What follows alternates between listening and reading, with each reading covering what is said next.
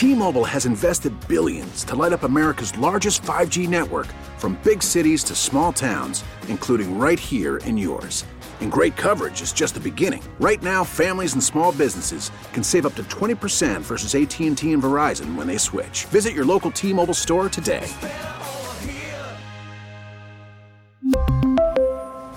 Plan savings with 3 lines of T-Mobile Essentials versus comparable available plans. Plan features and taxes and fees may vary. Let's get to Albert on some NFL stuff. Albert Breer joins us. Welcome, Albert. How are you? I'm good. How you doing, Mike? All right, let's start with all this, the NFL schedule stuff and this, very public negotiation that the NFL is going through. They wanted 18. They can't get it started. Now they'll settle for 17. But, the players, if they're smart, they shouldn't be trying to get paid off in preseason games because the NFL has nothing.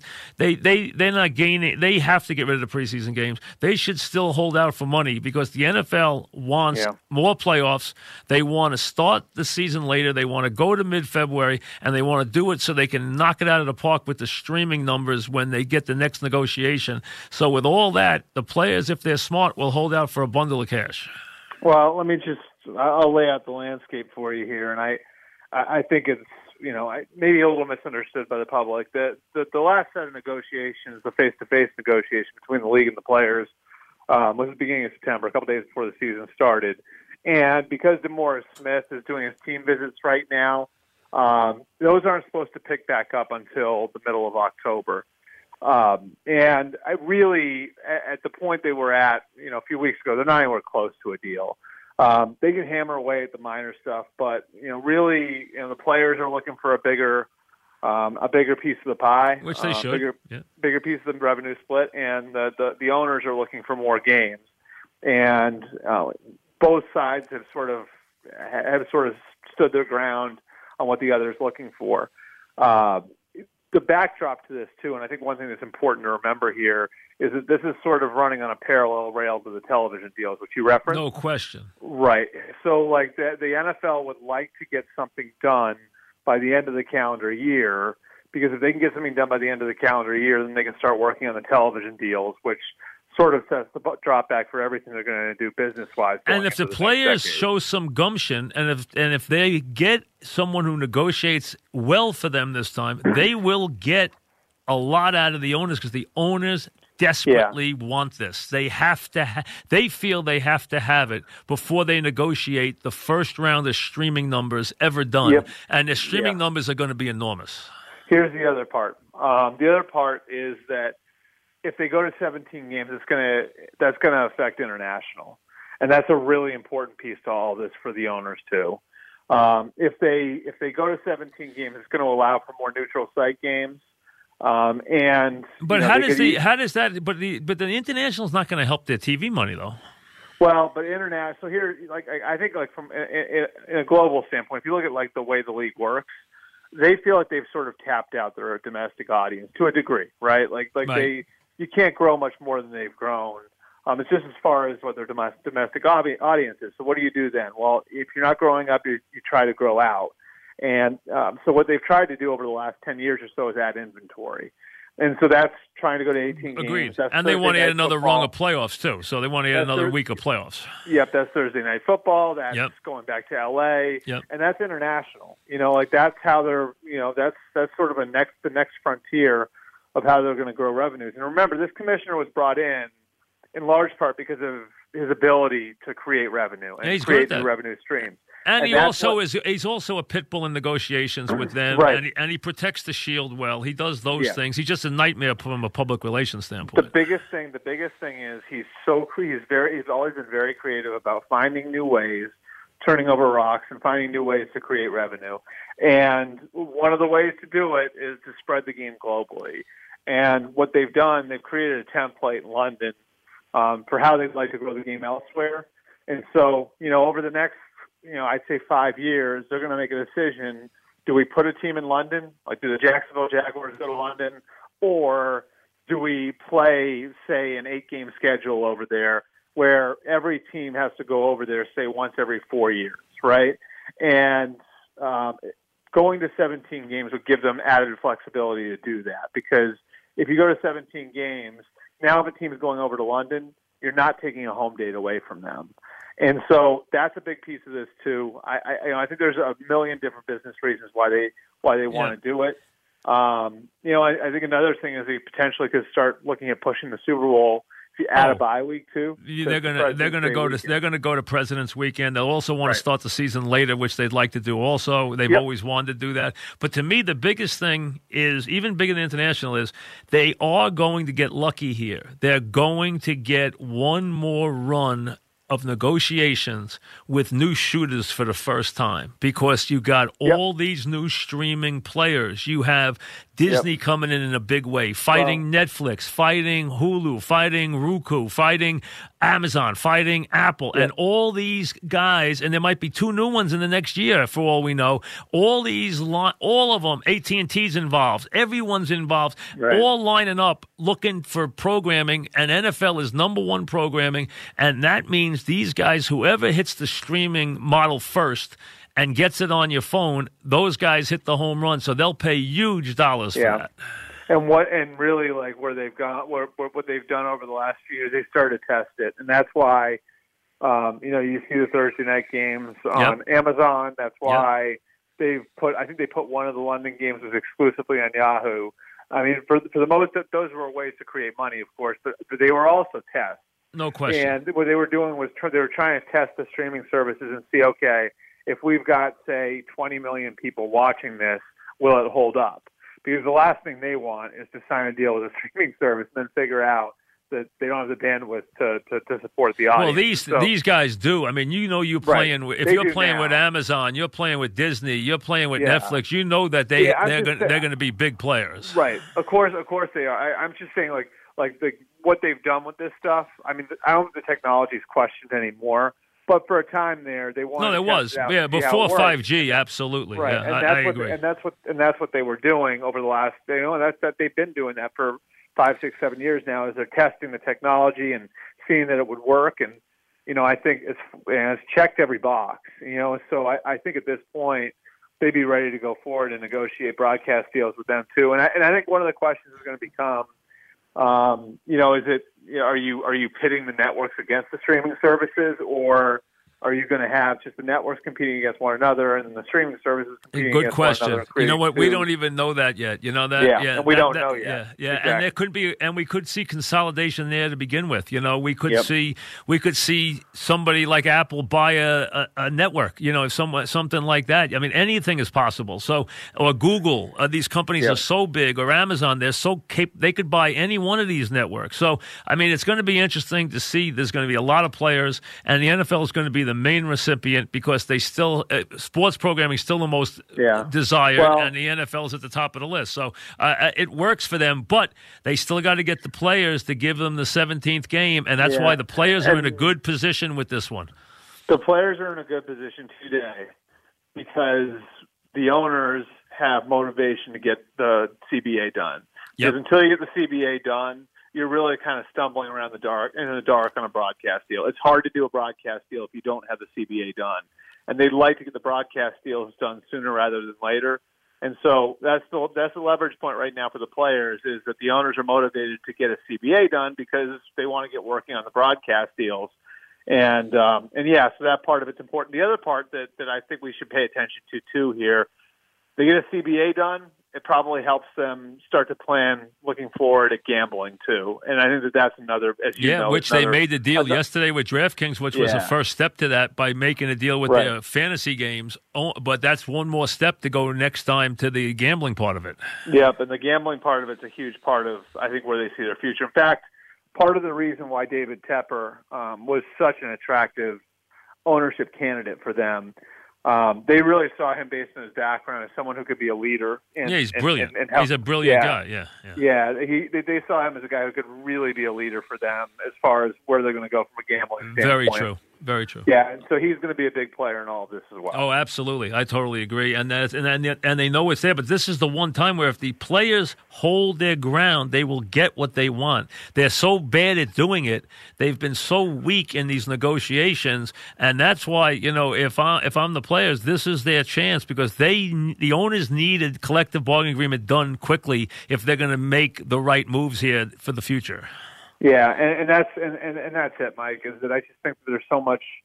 I think that the owners are looking at this now, and after what's been a pretty rough decade, right? Like they've dealt with concussion lawsuits, and obviously there was the lockout and the ref CBA and everything else. And the whole crisis that football's faced over the last 10 years. Like I think, they can look forward now and see, and I think what they see is all this business opportunity, whether it's broadcasting through the new prism of streaming and all of that. Gambling, there's all this new opportunity out there for them, and I think there are a lot of owners that would really like to get started on that stuff. And like I said earlier, unless you have a CBA, you can't get started on it, and that's where the players hold the cards right now. If they want to do a CBA early, they've got to play nice with the players, and I think the players know they've got some leverage from that standpoint. Let me get to not a subject I find interesting, but I'll get to it from a different standpoint, and that is Antonio Brown. The Pats are going to owe him $9 million if he files a lawsuit. He can't lose. Yep. I mean, I've talked to people in the league. They don't think there's any way he can lose. With that being the case, if he wants to come back in the league, though, does the league tell him, hey, you better be reasonable with us and the Pats for one game thinking you're getting $9 million if you want to come back in this league and make any more money? You're going to make your money there, but that's going to be it. You'll never get in this league again. Do you think that they'll play ball to get back in the league, or will they go forward trying to hold the Pats up for the $9 million? No, I mean, like as you know, Mike, sometimes this stuff gets settled. And I as angry as Kraft is, and I'm pretty well aware, like he's pretty angry over what Antonio Brown did last Sunday. I think he knows that this thing dragging through a process with this might be problematic for him. Yes, and he can't win. He can't win.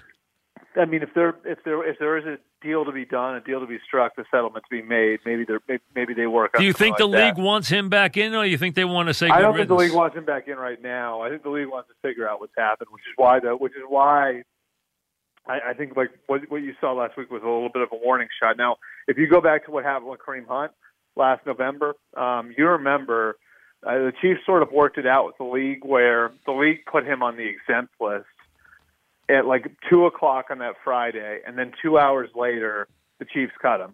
And so it was the league in essence took the idea of bringing Kareem Hunt in off the table for everybody else. Because the Patriots cut Brown before he went on the exempt list, that doesn't exist in this case, but I think you've sort of seen where tacitly it does, and that the NFL, through their statement, sort of a warning shot to teams. Like, hey, you can bring him in. You're going to not only take a PR hit, we also might put him on the exempt list. And I think that makes this sort of a bridge too far for teams, where it's like you're going to look bad if you bring him in. And then there's also the possibility that the league's just going to take him off the field. And then what are you going through all of that for? Absolutely. We know what's going on in New York this week with the fallout from their young quarterback. But how about in Carolina, when the kid who is an undrafted free agent steps in and has the game he has, and what that means for Cam Newton with a bad foot, and this kid going in there and throwing 4 touchdown passes and playing a perfect game for Carolina, and is out of nowhere. Yeah, I mean, well, I think it shows that the offense is pretty sound, as we saw when Cam was healthy early last year in September and October. It shows that I think Cam's got, what I believe is probably the best supporting cast he's had around him. And guys like Christian McCaffrey and DJ Moore and Curtis Samuel, like a really good group of skill players around him.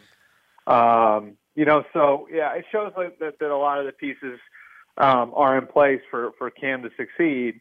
And there's, obviously a number of different issues there. And so, Kyle Allen, I think he's got some skills. I mean, he was a huge recruit coming out of high school. So, like, he's got talent. Didn't even get drafted, though.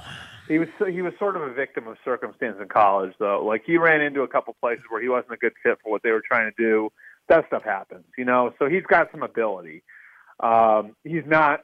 His ability is way above what a typical undrafted free agent would be. But I think in this case, he sort of serves to shine a light on, there being some good things going on in Carolina, and that Cam just wasn't right. When in trying to play in the first couple of weeks of the season. And so my guess here, would be that they're going to give Cam they're going to give Cam time to get himself completely right before they put him back out there. And I think that this becomes now a question of who's coaching the team next year. Like, if it's still Ron Rivera and Marty Herney still the GM, Cam's probably still there. But I think that this certainly opens the door. If David Tepper decides he wants to bring his own GM, his own coach in, I think this certainly opens the door for whoever those people are to make their own decision on Cam Newton. What happens with Ramsey in Jacksonville? My guess is that they wind up finding a suitor. I mean, this thing's already gotten ugly. I can tell you unequivocally that they did have discussions with other teams about trading him, and they held firm on their price, which was 2 first-round picks. And it sounds like a crazy price, but it's not for him. He's actually, don't think it is. You know what, though? I take it down to 1 and a 3 for this reason. Yeah. Jerk quotient. This guy is, if he's Earl Thomas, I'll give you 2 number 1s. If he's a jerk, I'll give you 1 and a 3. The guy's a jerk. Yeah, and that's something you're going to have to deal with if you're another team, and I think ownership's to some degree got an influence on this one too. And the reason why is because, Shad Khan knows this is a great player. And so, he's got to sort of weigh this where it's like, if we don't get maximum return for the guy, right? Like, if we don't get a huge return for the guy, well, then do I just ride this out? And, I may have a new coach and a new GM and all that next year and let them make a decision on it. That's part of the equation here too. I mean, they're one of these teams that's, I think got some of those questions, or kind of have some of those questions if they don't play well over the next few weeks. And so, I think the reason I can tell you, like the flat out, Jacksonville's held to its price. And I do think the Kansas Cities and Philadelphias of the world are going to continue to be involved in this.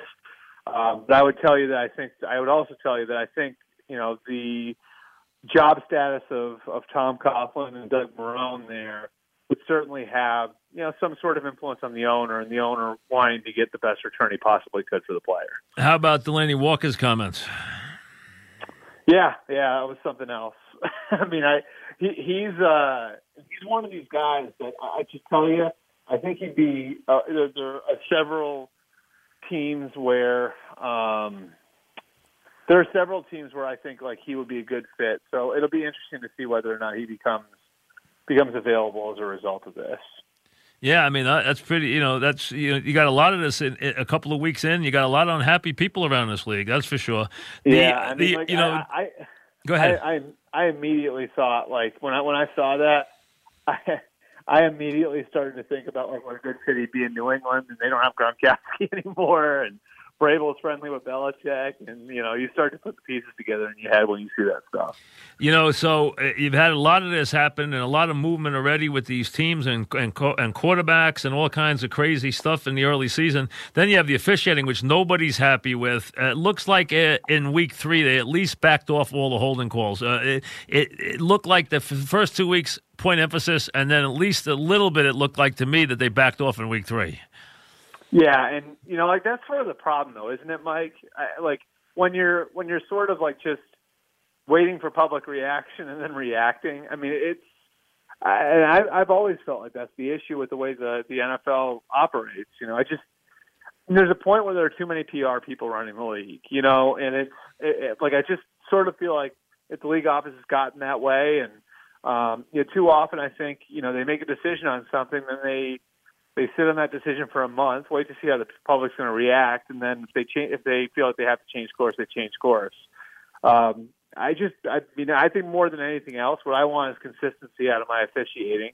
And if you are operating that way, where you are, you've got rabbit ears about these sort of things, then I don't think that's ideal as far as how you're managing your officials. And even to the point where. And you saw the calls last night, where they challenged the PI calls, and it really felt to me like at least the one that was called on the Eagles, it was clearly pass interference. It wasn't egregious, but it was clearly pass interference, and they don't reverse that one. And I think you're thinking to yourself, at least I'm thinking to myself in that case, it's like, okay, well. So this has got to be comically bad. It's got to be a comically bad call for them to overturn it, because you watch that one play, and it's like, if the idea here is to get it right, then, you reverse that and you throw the flag. Browns, chaotic start. Couldn't be worse. Kitchens, his play calling has been abominable. I mean, he's been getting roasted, including a 4th and 9, a draw play on 4th and 9, which made no sense. I mean, also, the quarterback's been terrible. He was even terrible in the win over the Jets. He's been awful. Clearly, they are in a bad way as they go to play a team that hates their guts. This is a big game for the Browns. They do have a lot of physical talent, but they look like a mess. What's going on there with this coach who's never even been a coordinator before this year? So that's a tall order. Is he in over his head with this team? Yeah, well, I would start with, I think that there is an issue on the roster, and that's the offensive line. And so I really feel like that's one of those areas that people don't pay attention to, but that's a bad place to have problems. Terrible. The worst. It's really, and Giants fans there in New York. The worst. The worst. You cannot mess up your offensive line, and they gave away a couple of good linemen the last couple of years. Yeah, I mean they lost. I mean you think about it, losing Alex Mack and Mitch Schwartz in 2016. Then 2 years ago, Joe Thomas retired. Last year, to trade Kevin Zeitler to the Giants. That's a lot of guys. That's 4 really, really good linemen going out the door. So I think you start there. Like that's, if you got trouble in that area, it's really, really hard to hide. The other thing, and I think that this is, what you were getting at with Freddie. John Dorsey's taken a lot of risks in both places. He's been general manager, right? Like, so he took a lot of risks as the Chiefs GM. And the thing is, like, when he was bringing in guys like Kareem Hunt, like Tyreek Hill, like Marcus Peters, he had a guy that he was handing him to who had been the head coach in the NFL for more than a decade. Absolutely. And as stable as they come, yes. And Andy Reid subscribes to those sorts of risks. Yes. Like, he can handle any player. He can handle any player. You go back to Philly, T.O., Mike. Yeah, Dick, players love him. Players love him. And he's always been able to manage it, and he's got a ton of history with it. Yep. So now you do that, and that's fine. You're going to do that there. Like, Andy can handle that. It was a lot. I felt like, it was just bringing in the personalities they brought in. It was a lot to saddle a first-year head coach with when he's trying to establish who he is, trying to establish his program. And so that's what's so fascinating. Well, is he hands off, or does he sit on these players, or is he hands off these players? Players who've played for him love him. Oh, they do. Like, okay. And he's got that personality. Like he's got that. Like he's very much like. So he's a player coach. He's a player coach. Go to Arizona and you talk to Carson Palmer, who is his position coach there. You talk to Adrian Peterson, who is his position coach there. They love him. Yeah, okay. And Baker loves him too. It's one of the reasons he got the job. It's just a different job being head coach. Oh, it's a whole different job. This stuff is, and they loved him in the spring and summer in Cleveland. But I don't think you really get tested until the crap hits the fan. Well, right now they need a win in the worst way. They have to play a good game this week and stop with the penalties and stop with the awful play calls and the bad protections and everything else. Yeah, they've been miserable. And I think Freddie can get there. I just think I think this is a really, really challenging spot that he's been put in with all the personalities in that roster. I mean, I think I think Dorsey's done a good job putting together the rosters. Well, they have a lot of talent. They have a lot of talent. There's talent there.